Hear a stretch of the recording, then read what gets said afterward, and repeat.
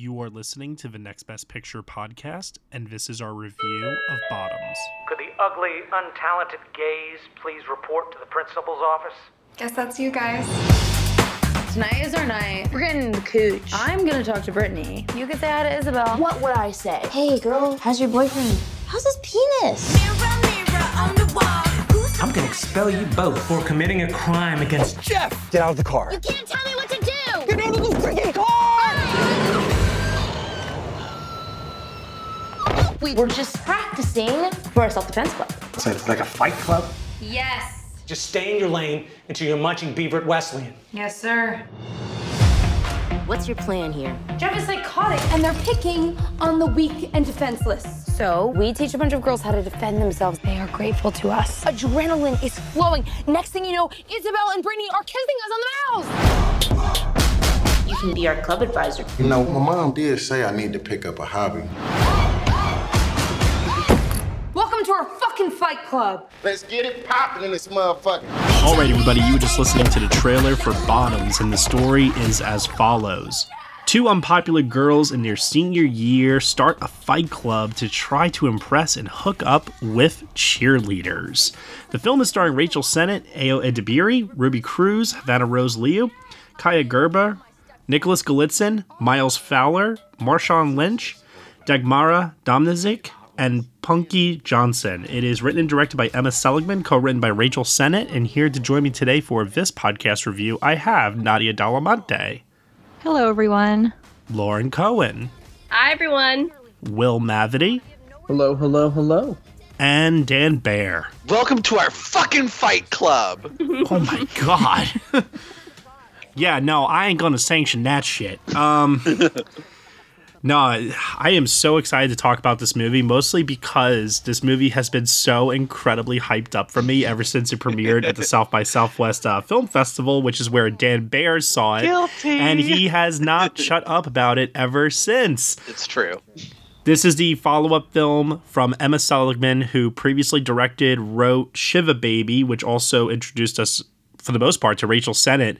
It was a film that did quite well on the indie circuit, given the fact that it was during the pandemic, found a nice little cult audience, and Ayo Edebiri has had her star on the rise as well with her appearance in The Bear, and she just had a really, really fantastic summer here, appearing in a lot of different projects. So there's definitely been a lot of great word of mouth surrounding this film in its lead up to its theatrical release, which right now it's playing in limited release and will be expanding to more theaters in the coming days. But I heard so much about this, and most of the word on it was try to go in knowing as little as humanly possible. And so, for the sake of trying to preserve that, we are going to do our best to not reveal the in-depth secrets of Bottoms, but I think that, you know, if you watch the trailer, you can infer, for the most part, like where this is ultimately going at times. But to preserve that experience, we're going to do our best here to not reveal spoilers. But with that said, though, Lauren Cohen, starting off with you, what did you think of Bottoms? So, I mean, I knew this was a movie I was going to love. It's a very me movie. I am a huge fan of Shiva Baby, of Emma Seligman and Rachel Sennett. And what's amazing is I always love when you see a movie from a debut director and you create all these like preconceived notions of like their directorial style, their writing style, the type of movies they make. And then they make something totally freaking different. And this is extremely different than Shiva Baby, obviously, which is such a like almost like tense, awkward, uncomfortable movie in the best way possible. And then this is like a super horny teen lesbian fight fest. They're completely different movies, but both are great. I will say that as much as I enjoyed this movie, I do think that it might have been slightly overhyped for me. I think seeing the comparisons to like or people kind of insinuating that this is going to be like the next Mean Girls and this is a classic already. I don't know that I fully am on board with that. I think it is much more bizarre than people are expecting. No spoilers, but it definitely feels like it takes place in a totally different universe and is much more out there than I was expecting. I think that for the right audience member, they'll be really into it. And it's a great movie, but I do not think it is on par with Clueless and Mean Girls. Okay. All right. Some of these comparisons I definitely have heard thrown out there for people trying to describe Bottoms, but I can understand, Lauren, from a hype standpoint, if it didn't live up to those expectations. Dan Baer. What? Which is a good segue over to Dan Baer. Dan? Yes. I know what you thought of Bottoms because you have not stopped raving about it since South by Southwest, but it's true. How do you feel? How are you feeling about it now this many months after having seen it at its world premiere? You know, I'm still feeling good about it. I mean, obviously, seeing it at the world premiere at South by Southwest was, in some ways, the ideal way to see it. It's the audience is like could not have been more primed for this movie. They were ready. But at the same time, it was a very, very large crowd and a very raucous crowd. And so I felt like I missed half the movie because the laughter was so loud and so long that we literally couldn't hear a lot of the dialogue. So I was really glad to get a chance to watch it again recently after so many months of waiting to see this movie again and to see it in a theater with, you know, just as excited an audience, but a much smaller audience where the laughter wasn't louder than the movie. That was very nice. One of the reasons that why is since I saw it since South by, I've been kind of like very much on the this is this generation's Mean Girls, Clueless, etc. train is that it holds up to multiple viewings. It's so funny. I don't think I've seen a funnier movie this year. I don't think I'm going to see a funnier movie or a better comedy this year. I am fully in love with it. I love how absurd it is. I love how far it takes the satire that it's doing. It's not just satirizing high school teen comedies. It's also satirizing the way the United States thinks of high school and the teen years.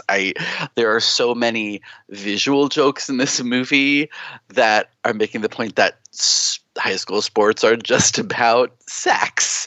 That is hilariously on point while at the same time being completely ridiculous. Every single member of this cast is hilarious. If you didn't know that Rachel Sennett and Ayo Edebiri have done sketch comedy together in the past, it is not a surprise learning it after seeing this because they have such an incredible rapport with each other, and that really, really makes the movie. The fact that it's not just gut-bustingly hilarious, but they take the central relationship between these two characters really seriously amidst all the absurd humor going on. And that gives the movie this level of heart that I certainly was not expecting it to have within its first, 10-15 minutes. But yeah, this has been one of the best movie-going experiences that I've had this year. And I am so excited that everyone else gets to see it now and I can, start making all the jokes. And there will certainly be a lot of quoted jokes, I think, in the future for sure. Will Mavity, I think you are the latest person to watch this movie here on the pod. You saw it last night. What did you think of Bottoms? Yeah, so I will say to a degree, I did agree with Lauren a little bit about the hype was massive on this. And I don't know that on my first viewing, I'm convinced it's this generation's Mean Girls or Clueless, but I do want to have a caveat. This movie was only showing in limited release, and even at a 10:45 showtime, when I got tickets, all that was left was in the front row. So I watched this movie with my neck craned all the way to the back in front of the screen. And so I think in part, it made certain things visually and edit-wise appear like problems in the movie that may not have been. So I do want to see it again. That being said, even with that experience, it's really fucking funny. There's specific gags that the film does. For example, it calls out the fact that in movies and shows, classes seem to last like 5 minutes. There's like a specific gag about that the film points out that absolutely kills me. And Dan mentioned there's so many little details in the background that are hilarious. There's a blink and you miss it scene, like where somebody throws crutches in the air and you just see like in the out of focus background, people are coming to like carry off someone who's been knocked unconscious by that. There's little details everywhere like that are hilarious. I would say, like, I adore Shiva Baby. That was one of my favorite films of that year. And this isn't nearly that cutting, but it's also not trying to be. It's trying to be something very different. So, yeah, I tremendously enjoyed this. I'm definitely going to watch it more than once. Yeah, it definitely has a high rewatchability factor, I think, which I think is also fueling that cult status. It's going to live on, be discovered by future generations, this generation's Mean Girls, like all that talk. I think that is due to the film's rewatchability factor and how unique it is within the cinematic landscape as far as high school teen sex comedies go, because you throw in a dash of Fight Club in there and you get something wholly original. At least it felt like at times to me. All right, Nadia, what did you think of Bottoms? Well, echoing the chorus here, I also absolutely loved Shiva Baby. The first time I watched it, it was TIFF 2020, and I distinctly remember thinking how special that movie was and that Emma Seligman had such a distinctive and singular voice, and that Rachel Sennett was a star in the making. So when I first read the news about the two of them reuniting for Bottoms, I was totally ecstatic. And so I had been looking forward to it for a while, and time has come, and I have to say it did not disappoint for me. I had such a really great time with it. I loved it. I need more movies like this, a raunchy and horny female ensemble piece that's silly and funny and satirical and unpredictable and full of rage, and also finds ways to be, I think, grounded in its absurdity as well. It does go to very strange and bizarre places that I think the actors really have a sense of control over. And also echoing the chorus here, it's really funny. It's probably the funniest movie I've seen all year so far. The laughs are just constant. Every single performance, I think, is operating within this wonderful spontaneity and looseness and charm. But as I said earlier, also it feels like they're in such control of their talent and their improv and where they're willing to go. I think that they're so engaged with the absurdity of the story and pushing moments to the brink of what's possible, to the point where I felt as though the direction was kind of adapting to their energy and following them through the ebbs and flows of the scene.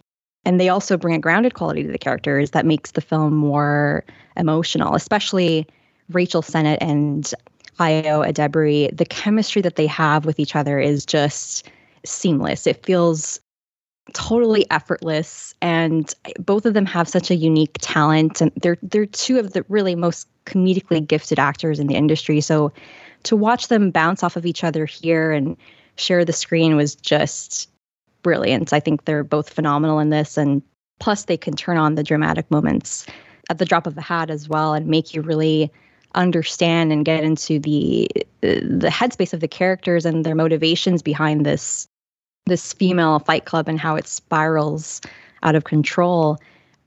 I also have to shout out Marshawn Lynch, who plays Mr. G, the oblivious teacher who becomes the kind of fight club coach. And just saying his name and thinking about his work makes me laugh. He's a total scene stealer. Every single line delivery is gold. And his presence in the film, I think, really puts into perspective that the girls are really in their own sort of world, and there's a whole other world outside of it. And much like what was mentioned earlier as well, I love the visual jokes in this. I think that it makes really great use of visual comedy. I love the physicality in the performances and how the visual humor spills into the production design and the editing. There's a lot going on in the background that I'm sure I'll catch more when I rewatch it. Details like whenever it cuts to Mr. G's chalkboard and there's always something funny written on it. It just speaks to, I think, the singular vision that Emma Seligman has of creating this really energized, surreal world that's so detailed and blends action and coming of age and comedy and deconstructs a lot of teen role archetypes, from the cheerleader and the jock to the coach and the principal and the popular girl. And all the actors bring them all to life with such a unique edge to them. And having grown up watching a lot of teen movies, a lot of which were named as inspirations for this one, like Bring It On, for example, Bottoms definitely feels like a refresher in the canon of high school stories, and it stands out as this really warm embrace of awkwardness, of finding yourself sexually and in terms of identity and searching for confidence when it doesn't come naturally. So all in all, I really loved this. I think Emma Seligman is 2 for 2. I had a lot of fun with it, and I can't wait to see what she does next. So I remember being at Dan Bayer's apartment during TIFF of 2020. I was going to say, our experience watching Shiva Baby was like one of those random, like, let's just put this on. Yeah. Yeah. Like, it looks good and it's short. Yeah. And riveted the whole way through. Like, there wasn't a lot that was catching our attention during that fest, admittedly. Like, a few minutes in, I'd be like, turn it off, next thing, let's keep moving. But that's one that just gripped us from the very beginning, and we started to realize, holy shit, this is actually like really, really funny. And since then, like, I own the damn thing now on Blu-ray. I've watched it a bunch of times since then. I think it's so funny and so well done. It feels like you're watching Mother at times when you're watching Shiva Baby. Just the anxiety. It's a horror movie at times. Oh, God, I every time I think about Shiva Baby, I'm like, that's like the best horror movie of the year. Seriously. Yeah. It was, especially if you're Jewish. Can relate too much, let me tell you. But even the score for that movie too, it does feel like a horror. Oh my God! Score. Yeah. Bring. Oh my God! Yes, I just came flooding back. But that's what I'm saying is that it is so different, right? And like, I mean, Shiva Baby is like my go-to like recommendation because I feel like still so many people haven't seen it. And I'm so happy it's doing that like resurgence theatrical tour in honor of Bottoms' release. But a lot of people haven't seen it. And I mean, I do think that a lot of people will see Bottoms and then maybe find Shiva Baby after falling in love with Bottoms, since it seems like it's poised to be like a bigger film overall.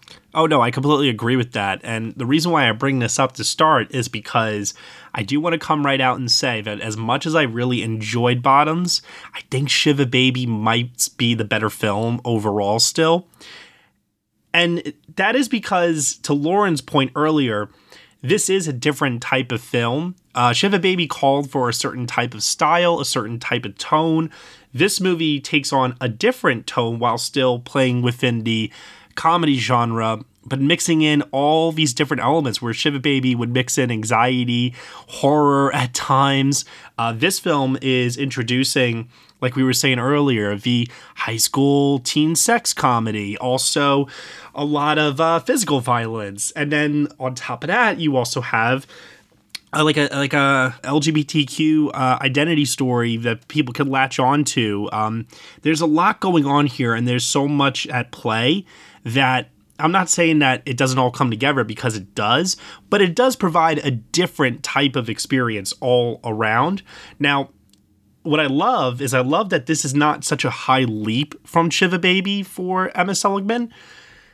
Yes, there's clearly more ambition in some of its set pieces, but this wasn't like a gigantic leap. She didn't go from making a small indie film to all of a sudden like a highly produced big studio movie. No, she's still retaining her voice, and that voice is still being communicated very clearly through the screenwriting and also her control over the direction of this movie, because this movie has such heightened reality. Yes. To the point that the performances are absolutely over the top and absurd. There are things that happen in this movie that you're constantly saying, there's no way this would ever happen in real life. There's no way anybody would ever behave like this. And it does call back those I can name a range here, but like mid 80s to early 2000s high school comedies, ranging from the good to the mediocre. And it's funny because now I feel like we look back on the mediocre ones, or the ones that got mixed reviews at the time of its release, and we look back on them and say, holy crap, no, those are actual classics now, and we have such reverence for them. John Tucker Must Die for the win.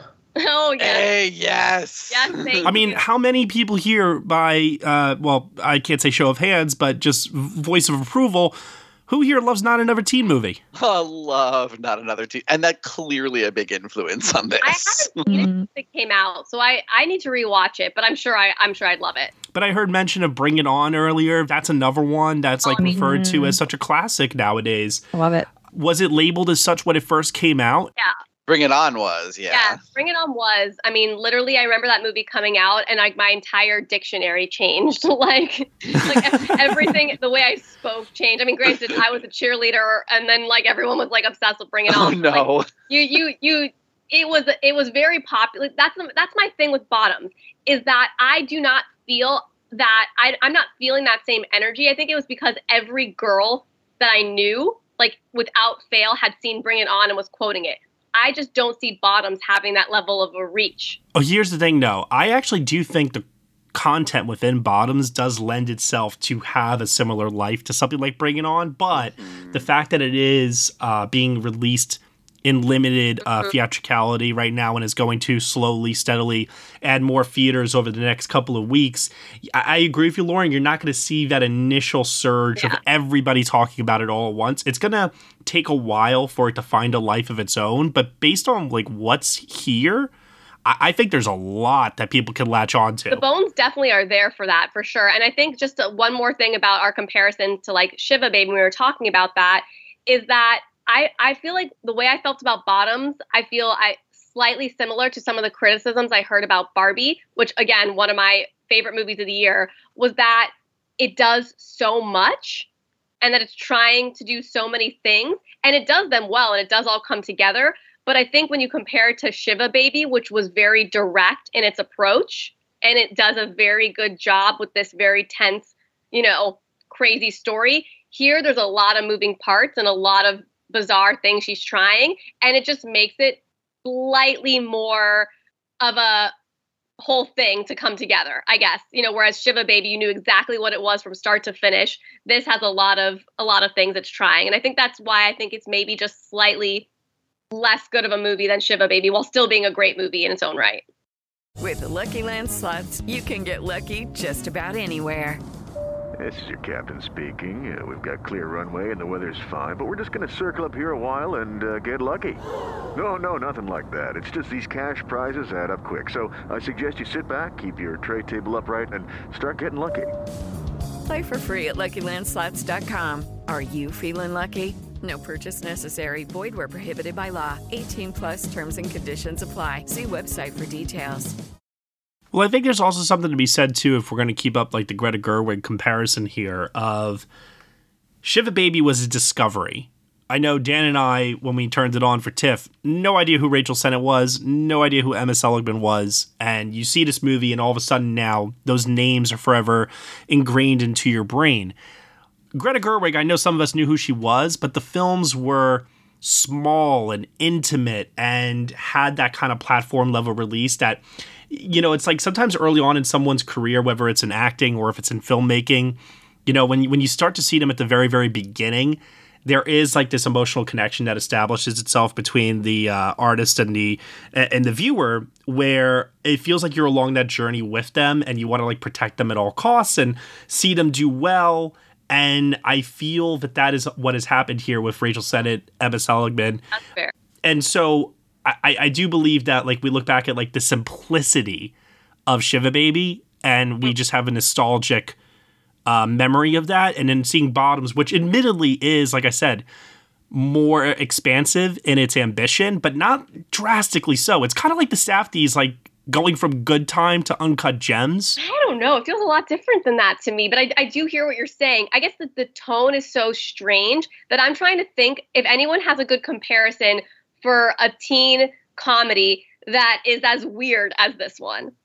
And I don't mean that in a bad way, by the way. I'm trying to think because like Mean Girls. The closest you start right. getting is Heathers in some way. Yeah, a little bit of Heather. More, I think the more like direct progenitor of this really is Not Another Teen Movie. Yeah, like this movie, it's satirizing the types of high school teen comedies that, you know, were so popular in the past generations and bringing those movies to the present day through this fantastically, unapologetically queer lens. That's the reason I think part of why I love it so much is how just like unbelievably queer it is. And I especially love that, like, you know, usually in these types of movies, the roles that Iowa Debris and Rachel Sennett are playing, those are male roles. Those are the leads of Porky's. Those are the leads of Superbad, 10 Things I Hate About You. Like, it's all that. And here, for like the first time, really, the high school girls are allowed to be just as big of a horn dog as boys are. And it's great. Yeah. The one thing you couldn't sell me on, no, there's only one thing you could not sell me on. What? The film never in a million years could ever convince me that Iowa Debris and Rachel Sennett were quote unquote ugly. No, but I get it. That's the thing, is that no one is ever ugly in these movies, but like we have Kaya Gerber, who is an actual goddess, and she looks like she looks exactly like the prettiest girl you've ever seen. And it's not that the two leads are not attractive, it's just they just don't look like Kaya Gerber, and they're not styled like Kaya Gerber. That's totally fair. It's more about the styling, because that's what matters in high school, is the clothes you wear and your image. And you're not wearing a lot of makeup, and your clothes aren't as, totally Y2K stylish as Kaya's, like it's that kind of sparkle that's missing from their whole look. That doesn't make them the Golden Girls of high school. But again, you're right. I mean, they are more attractive than most people on planet Earth. So and they learn throughout the movie that it isn't necessarily about your physical appearance. It's about your inner confidence. How you project. Exactly. And that if you project that you're popular, people will perceive you as popular. And that's the really cool thing about what the quote unquote fight club that these two girls start at the high school in order to hook up with the girls that they want to hook up with in the school does for these other girls. And it's something that they're not expecting, because their wants are different than the girls who sign up. What their wants are, the girls who sign up start to become extremely empowered and realize that they can fight back against these male football players who they believe are going to assault them from the other high school. Like it's so absurd, but it works. It works because the film approaches its core themes with honesty, and also too with a no holds barred attitude of picking out the flaws with today's modern society and saying, hey, isn't this incredibly fucked up? Why are we adhering to this? Let's break this down. Yeah, I think even some of the comedy that really worked for me is when they're all sitting in the circle and she's like, let's talk about your traumas and if you've been assaulted, as if that's like an appropriate oh my gosh, like way to approach that. And like the fact that it's kind of making fun of the way we kind of talk about, like, trigger warning to talk about these things now in a completely inappropriate way. You're like, no, Rachel Sennett, we cannot open up this conversation this way. Was hysterical to me. And then there's a line that, sorry, I don't remember the character's name, but Kaya Gerber's character says something. They're talking about like what they like in a man. I love when people use violence too. Oh my God. And I was like, I don't remember the exact quote. I'm totally going to butcher this, but you that's my love language. That's my love, like violence to like win my heart is my love language or something like that. And I was like, oh my God, this is like the most iconic quote from this movie for me.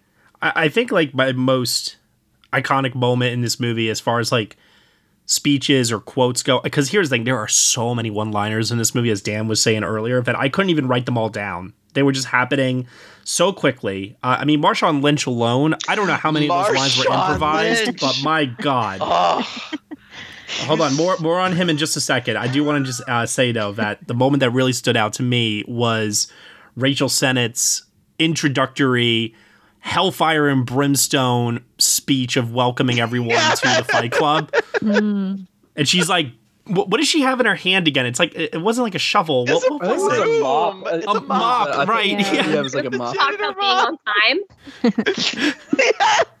And talks about being on time, and then her crush shows up, and all of a sudden, Not today. Yeah. Tomorrow you can show up on time. Yeah. So, I mean, there's so many like individualized moments like that throughout this where the comedic timing, the inflection, there's such a great understanding of this material. And as we were saying before, Emma Seligman has such control over the tone of this movie that just when you think it's going to go off the rails, potentially, it never does. And I actually thought the film was going to get more, how should we say, bizarre and even weirder. I mean, where it ends up going is still pretty like, you know, this would never happen in a million years. This is crazy, but I'm having a great time. But there was a part of me that thought that this movie would go even further and push limits beyond what I thought it was going to. It never did, but that's okay. I think there was like a breaking point, and they never crossed that point, which I'm grateful for. It still kept it within the limits of whatever rules they were playing by with this world. Yeah, there was a point in the film I was like, oh, they're really going to lean into the plot direction that Fight Club took. Oh, I was expecting someone at some point to say Mischief Mayhem. I was waiting for it. Yeah. Once the explosion started happening, I was like, oh, we're actually going there. Okay. And that's where I started getting, that's exactly where I started getting nervous. And I was like, oh, we don't need to do that, right? And they didn't. They brought it back to the central relationship between PJ, played by Sennett, and Josie, right? Yeah. Played by Io. And that's what sells the film, is the friendship between these two and the fact that it's platonic. It's never sexual. They never like come to the realization that they were meant for each other or anything like that. And instead, it's just about them empowering the other and lifting the other up through that, as we were saying before, self-confidence. Yeah, that's the thing that really like gets me. Like, as absurd as this movie gets, it always stays grounded in the truth of that world. And the way it does that mostly is through the truth of that relationship between the two leads, between PJ and Josie. And both Rachel and Io are great. They're so funny. They have these characters down pat. But the whole cast is really like, everyone is playing on that same level. I don't know where Emma Seligman or whoever was in charge like decided to like draw the line of the tone of this movie, or how they described it to get that to happen. But everyone is right there with each other. They know exactly how far to take it in every single moment, and it never becomes so absurd that it feels completely off the reservation. Oh, no, completely. And I think a great example of this in this film is the absolutely gonzo, go for broke, everything I'm going to do is going to be big and loud performance from Nicholas Galitzine. That was when I truly like knew that this movie was going to be the funniest movie of the year, is when they, quote unquote, hit him with the car. Yes. The overreaction. The God's eye point of view of the camera shot. That was so good. The shaking of the fist. I was dying. How he just like stands there, like the look of horror on his face. Actually, you know what? No offense to Nicholas. Who plays his friend? Miles Fowler. He's hilarious. Holy shit, he was hilarious too. Yeah. He had so many so that he has to like deliver menacing lines with such seriousness that in and of itself was funny to me, because there were times where it felt like, hey, we need you to almost like come off like you're in a different type of movie, but it's still going to be so over the top that it will fit within our movie. ahead. Which is why his final scene was hilarious to me. Yes. I mean, we're not going to go into spoilers on that, but yeah, because then seeing the way he delivers his last lines was just killing me. Oh, perfection.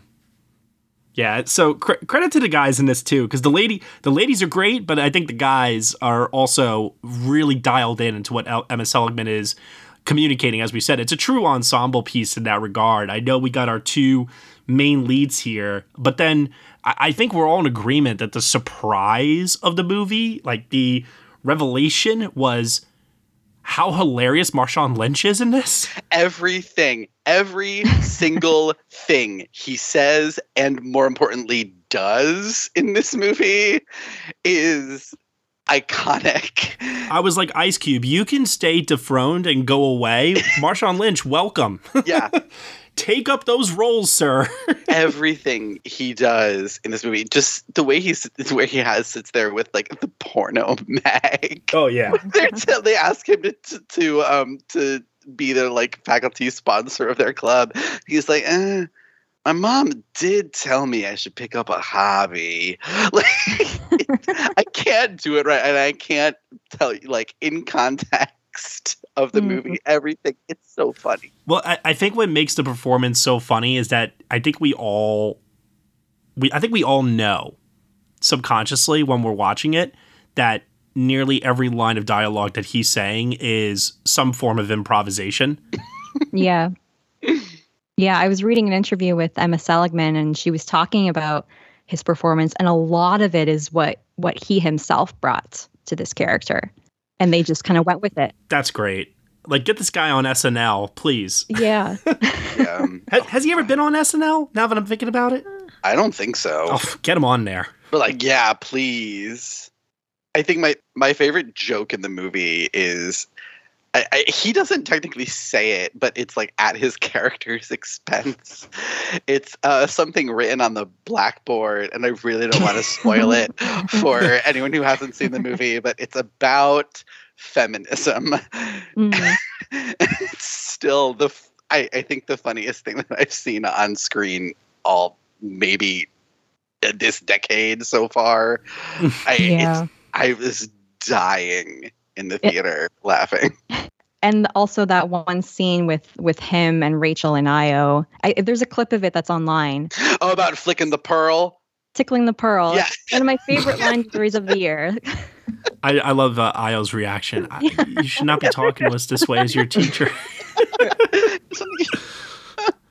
Obviously, like, some of the jokes are super on the nose, but they fit within the world. Like when Io is like, yeah, really what being an ally is all you have to do is, you just say some catchphrases and then not like back them up at all. You don't have to do anything. I thought that was hilarious. Yeah, there's a lot of satire in this that I greatly appreciated, and it was done in a way where you could feel the rage, but this didn't come off as like such an angry movie. It came off more as an outlet for that rage in a way that transitioned into laughter, and that just made it an overall like positive, fun, and memorable experience. I still like it's interesting because I know some of you all was saying it was like the funniest movie this year. I laughed harder, honestly, at Joyride earlier this year. That was funny too. Yeah. There is one scene in Joyride that I definitely laughed harder at, but I think Bottoms is more consistently funny. That's fair. It's also more like densely packed with jokes. Like, I feel like literally in every shot of this movie there is something funny happening, whether it's a line of dialogue, a look on someone's face, or literally just some absurdness going on in the background. Like, if you just watch this movie and just watched the school mascot in any scene in which they appear, it would still be one of the funniest movies of the year. Yeah, I think the way I would classify it's because I was thinking about that too, Matt, actually, is that I think Bottoms is the clearly superior film, and like any line of dialogue could literally be iconic in Bottoms. I don't know that I laughed out loud as hard. I mean, keep in mind also, I was watching it like on a screener on my computer, so it wasn't like I was experiencing it with an audience. But like every line of dialogue was more clever and probably better than it was in Joyride. But the outrageous scenes in Joyride, some of those did make me laugh harder overall when it came to the whole like sex montage scene and the tattoo reveal. Like those moments made me laugh harder. But I do think that like there was so many funnier, more iconic lines in Bottoms. Yeah. What do you guys think of the fight scenes in this movie, the choreography? I couldn't even focus on necessarily how well put together and polished they were, which, you know, they shouldn't be, because I was so on board with how bloody and bone crunching this movie was willing to go. I could not stop. Like every time there's the sound of a hit, it's like, you know, it's just like disgusting, these grotesque, like, you know, John Wick style sound effects, and culminating in, without talking too much, I could not stop laughing at a couple reveals during the climax. Like, just, oh my God. Early on when they're fighting also, I mean, I guess, like, the choreography shouldn't be good because none of them actually know how to fight. You know, so I thought that worked. But yeah, I just really loved how unabashedly the movie embraced its bloodlust. I was so surprised in that regard. And also, I think either Lauren or Nadia was like, yeah, I mean, this film doesn't take place in this world. Yeah, I mean, the fact that, like, by and large, the universe this is set in is okay with it. You know, it does not seem that there will be long-term consequences. Right. It is not grounded in planet Earth. The fact that no one has to go to the hospital ever is Exactly. It plays by its own rules, and that's great. Like, that's part of the fun of movies, is like Emma Seligman and Rachel Sennett are making the rules, and we are learning them as we watch. I love also that, you know, getting to speak to the stunt coordinator of the movie. Check out the interview on nextbestpicture.com. Most of these stunts were performed by the actors themselves, like most, if not all.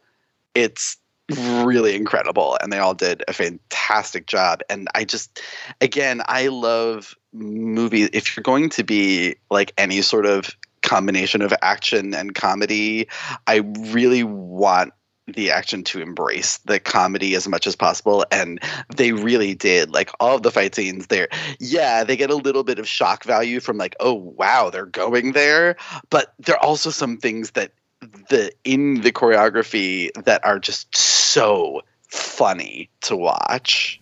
Yeah, I was listening to the interview, Dan, and it was pretty apparent to me listening and then connecting it to the movie as well, that Ruby Cruz, who plays Hazel in this movie, is a certified badass.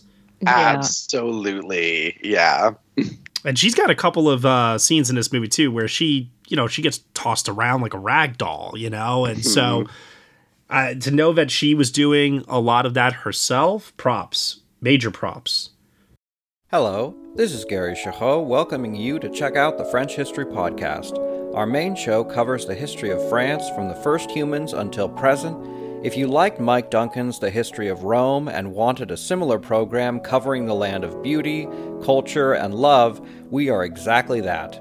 We also host world-renowned scholars who have delivered guest episodes on their specialties, including 18th century pirates, revolutionary booksellers in 20th century Paris, the special friendship between the Marquis de Lafayette and Thomas Jefferson, and numerous others. Learn what you love and listen to the French History Podcast today.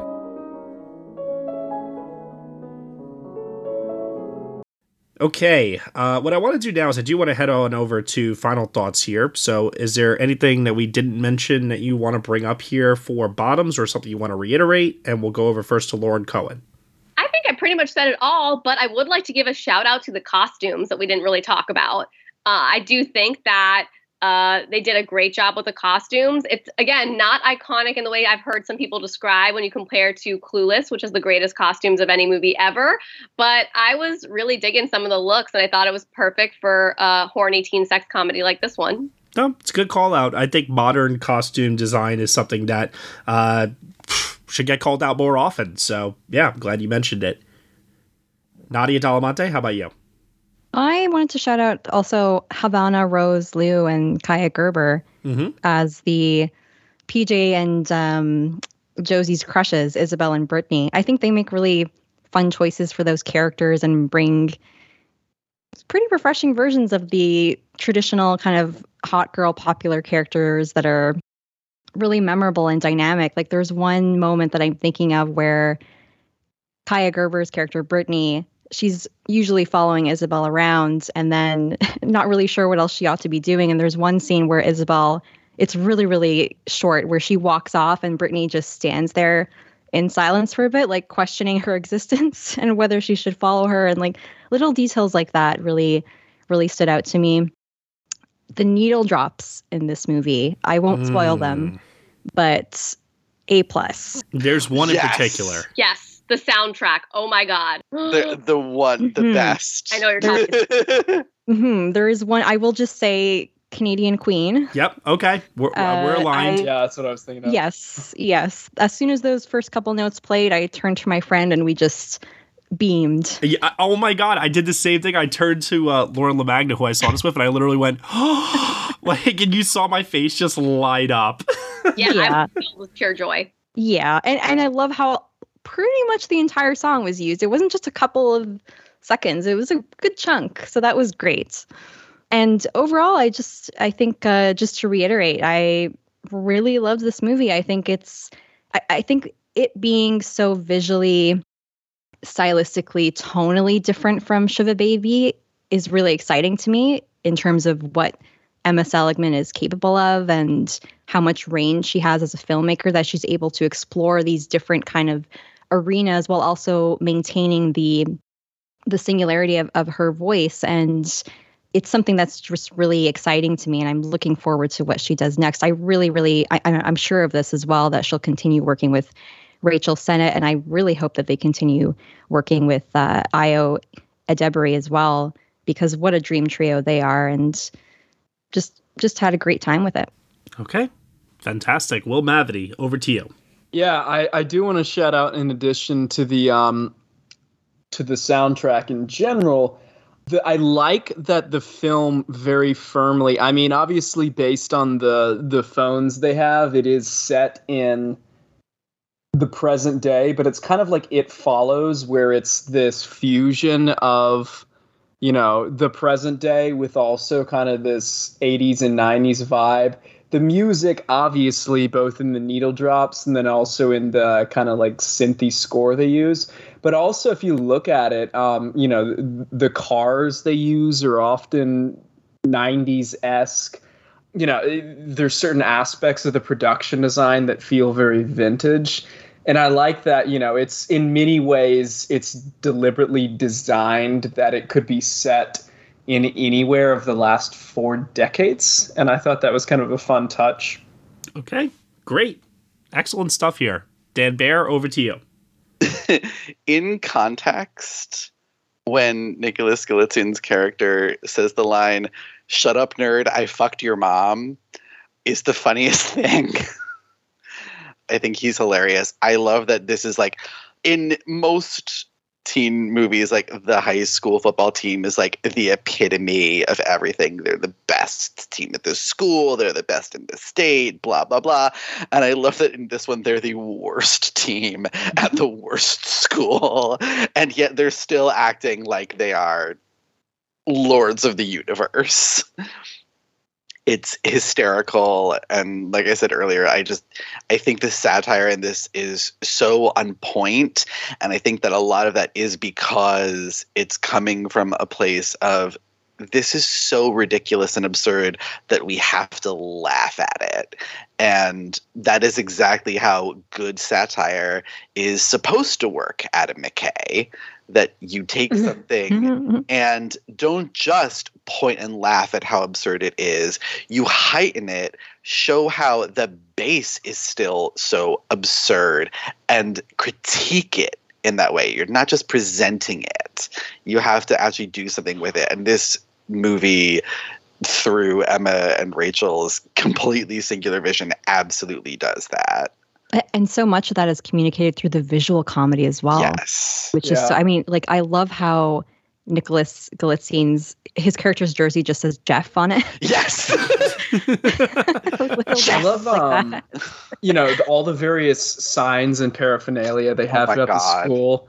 I mean, obviously, Dan referenced that, obviously, like in various ways, how explicitly sexual they make the sports. I think at one point it's literally just like sexy.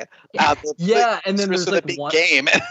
There's one of them where it's like, be sure to smile, ladies. You never know when he could be watching. Yeah. Like it's some kind of like surveillance poster, but it's just like look cute for the football players. Yeah. Isn't the team mascot like catchphrase "Get horny"? Yes. Yeah. It's not a team mascot. It's like the school's mascot. It's like the school's catchphrase. Gotcha. Get horny. I love the guy who, I think he was the same guy who had like paid to, well, we're not going to say what he's paying for. That's a spoiler, but there was a customer of the Fight Club early in the film, and he shows up at the game later, and he has this line about like, what is all this dyke shit? Let's get us back to something normal, not, like not gay, like a bunch of sweaty men grappling with each other on the field or stuff like that. I thought that was hilarious. Okay, the only final thought that I have here is if you want more of this, you can check out the digital scripted series Io and Rachel Are Single, which features more Io Edebiri and Rachel Sennett. And if you see this at one of the Alamo Drafthouse theaters, they'll show you 10 minutes of clips from their sketches beforehand, which is where I saw it. And I love that familiarity that they have with each other already translates so well here. You really get a sense of camaraderie that comes across, and their banter, the way that they bounce off of each other, the comedic timing, like I was saying earlier, it is just so on point.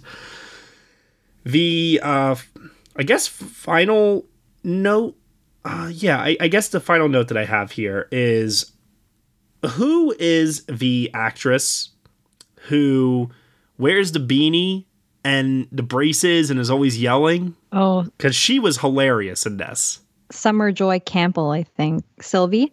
Shout out to her. Just shout out for her for going for it. I had so many moments in this where I was like, fuck yes. Somebody there is just going all in, screaming, throwing themselves into the role. I don't even know if I've ever seen them before acted anything, but this was wonderful. That was fantastic. So overall, I had a great time with this movie. I do think it is going to have that cult classic kind of label thrown at it probably in a couple of years. I agree with Lauren. I don't think we're going to have the, high school classic. Yeah, I don't see it reaching that level now just because it didn't release wide.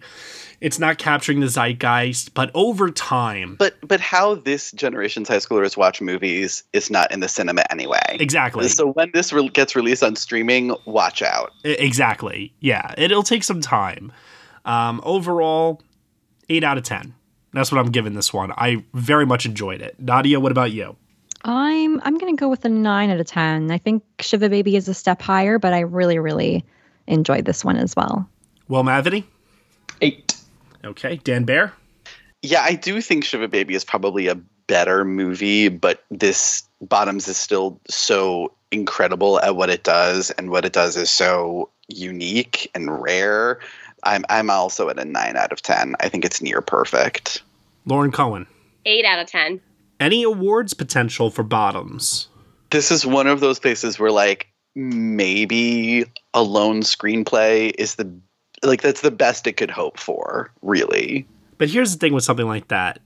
It only makes sense, I think, if it's a massive hit. No, not even that. But it only makes sense for it to achieve that kind of a nomination at something like the WGA, where there's disqualified titles, and it could maybe get in there. Yeah.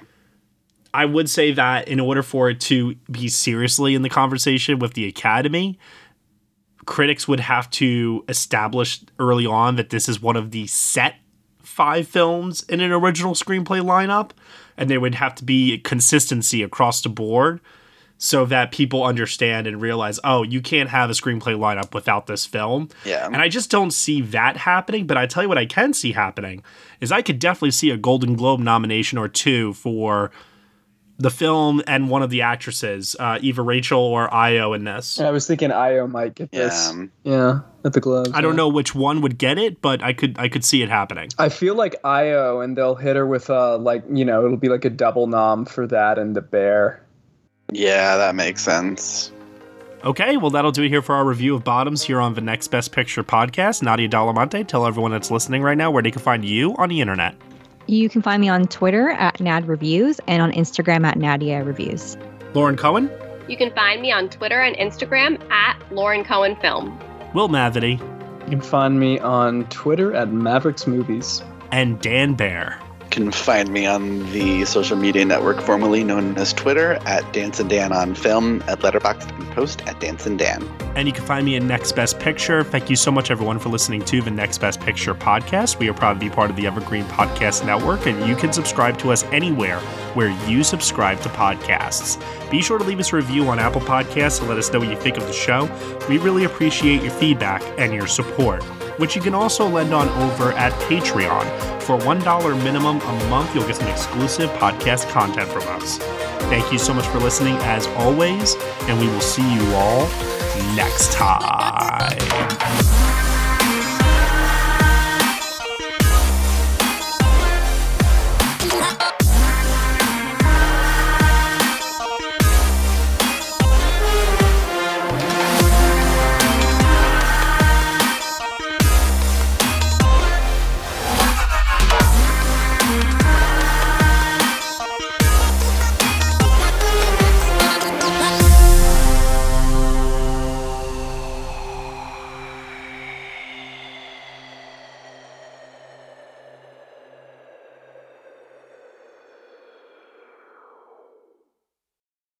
Judy was boring. Hello. Then Judy discovered ChumbaCasino.com. It's my little escape. Now Judy's the life of the party. Oh, baby, mama's bringing home the bacon. Whoa, take it easy, Judy. The Chumba life is for everybody. So go to ChumbaCasino.com and play over 100 casino-style games. Join today and play for free for your chance to redeem some serious prizes.